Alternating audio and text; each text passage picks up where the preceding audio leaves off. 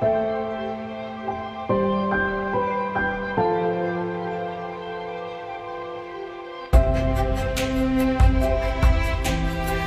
my name is Rennie Thomas, and you are tuning into Water Tree, a weekly podcast where the leaves are green and the roots are spread by the living waters.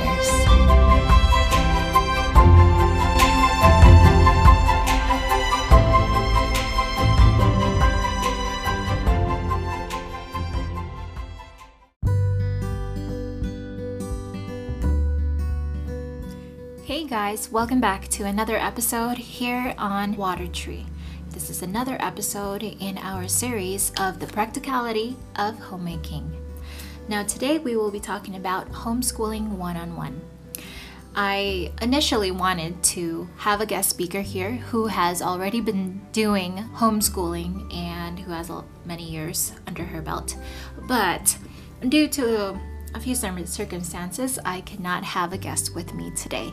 But fortunately, I have been doing some research on my own for a couple of years. Not too long, but and we don't have any children.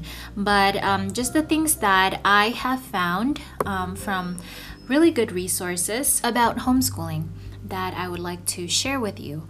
There are some things that I found that are very important to start off homeschooling.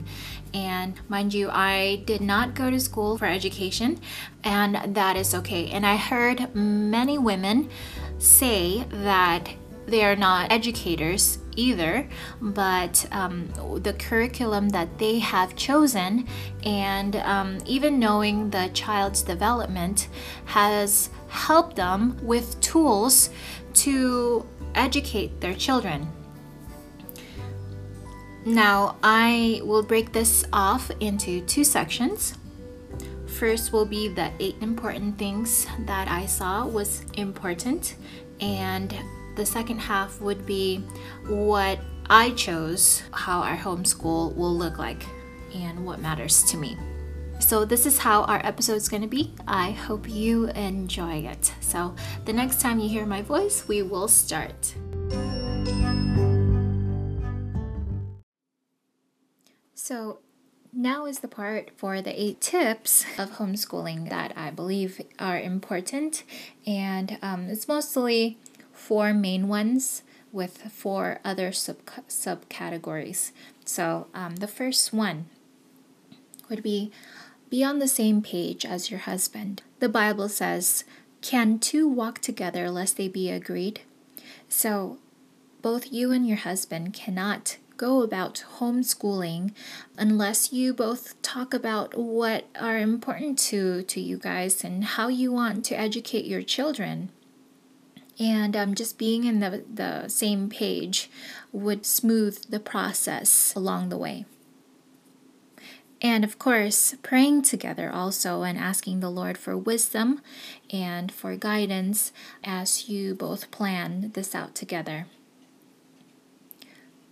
Now for the second one, what outcomes do you want to see? Now this is after you decided that you both want to do homeschooling, after maybe you have researched the good reasons to homeschool. So these are the steps to start it. Now, so what outcomes do you want to see your children graduate high school? You want them to go to a good college, or do you want them to learn a trade and have that be their life work? And anything like that. What are your outcomes that you want to see? So that was the second one. And the third one involves the state research homeschooling laws. Some may require that you take a how-to class if you don't have some college credits. Others may require a cover school or specify how records are kept. Most states require that you register with the local school district, completing an intent to homeschool form. It is a simple document that helps you meet local compliance regulations and will keep your child from being declared truant. this is only necessary after your child has reached the designated age required for enrollment. Sorry, that was my husband calling. Next is number 4. How do you want your homeschooling to look like in your home? Some questions that you might want to find out for yourself. How long do you want to homeschool? Do you just want to do for the first 8 years, or until they graduate middle school and then they go into mainstream high school curriculum, or you want to homeschool them until they go to college? How long would you want to homeschool? And then the subcategories. What curriculum would you want to use? There are a lot of them out there, and I don't know all of them, but I will list the ones that I have looked into myself. There is the Sunlight Education Ministry, Christian Classic, Forest Schools, which are only for kindergarten age kids, Abeka, and More Foundation, or More Homeschooling Curriculum. I forgot the wordings for that, but those are the ones that I have been looking into, and maybe you want to look into that one, or branch out to the other ones that are out there. But that is some of the curriculums, so it's good to know and pick which one. I have heard from a few families that they used more than one curriculum. I believe Abeka has a strong math curriculum, so they use that along with Christian Classic or with Sunlight, something like that. So you don't have to stick with just one. You can pick and choose which one that you think is more important to the development of your child. Next, you can also look into groups, homeschooling groups. There are co-ops where a couple of families will come together and there is one teacher, and some use this for the social aspect, to meet other kids, and also for the parents that they can, bounce off ideas from, and or just to meet other homeschooling parents and just talk about how things are going and stuff like that. So using that co-op for multiple reasons, and I think that's pretty cool. I think I could see myself doing that. And the last one, who will teach? Is it only you, or you and your husband, or are you gonna hire someone? So research on that and see which one works and which one's more comfortable between you and your husband. And I have heard from many parents, as I've said in the other audio, that you don't have to be an educator. You don't have to be a teacher.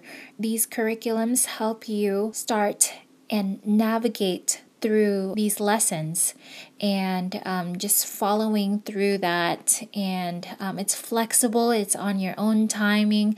I'm sure you have to put in some time to look over it and plan, but you really don't have to be a teacher to do this. And it's great for your children because they're having more one-on-one time.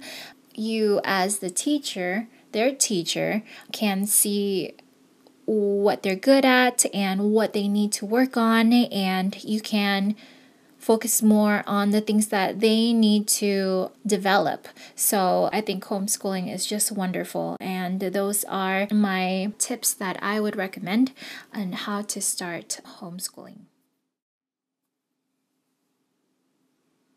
Now on to the second section. I am going to share about my own preference on homeschooling plan, and some research that I have come across while looking into it for myself. So I will just go down through the plans that my husband and I have talked about, and I will explain why we chose to do it this way. So we decided that we will do no formal schooling until about the age of 8 through 10 years old. And then after that, we decide to do Sunlight Education Ministry, and they're Christian-based, and they incorporate the outdoors and learning about nature and all of that, and that's what's important for us. And so we want to incorporate that, and also along with learning about their God and about the scriptures and all of those good stuff that we believe that are important to our family. And so that will be around the age of 8 to 10. Then that will be the formal schooling, like a classroom setting that we will do. And along the way, we would like to incorporate responsibilities at home, that they have purpose and belonging, a sense of belonging in the home. So I don't know how many children I will have, but each one would have a responsibility at home. Maybe washing the dishes, folding the clothes, or sweeping the floor. Everybody would have something to do. And then later on, around age 10 years old, we would like to see if they're interested in a trade. And we can start that at an early age, whatever it may be, carpentry or sewing or electrician or farming. I don't know, just at the top of my head, those are the ones that came. But it will be whatever they are bent to.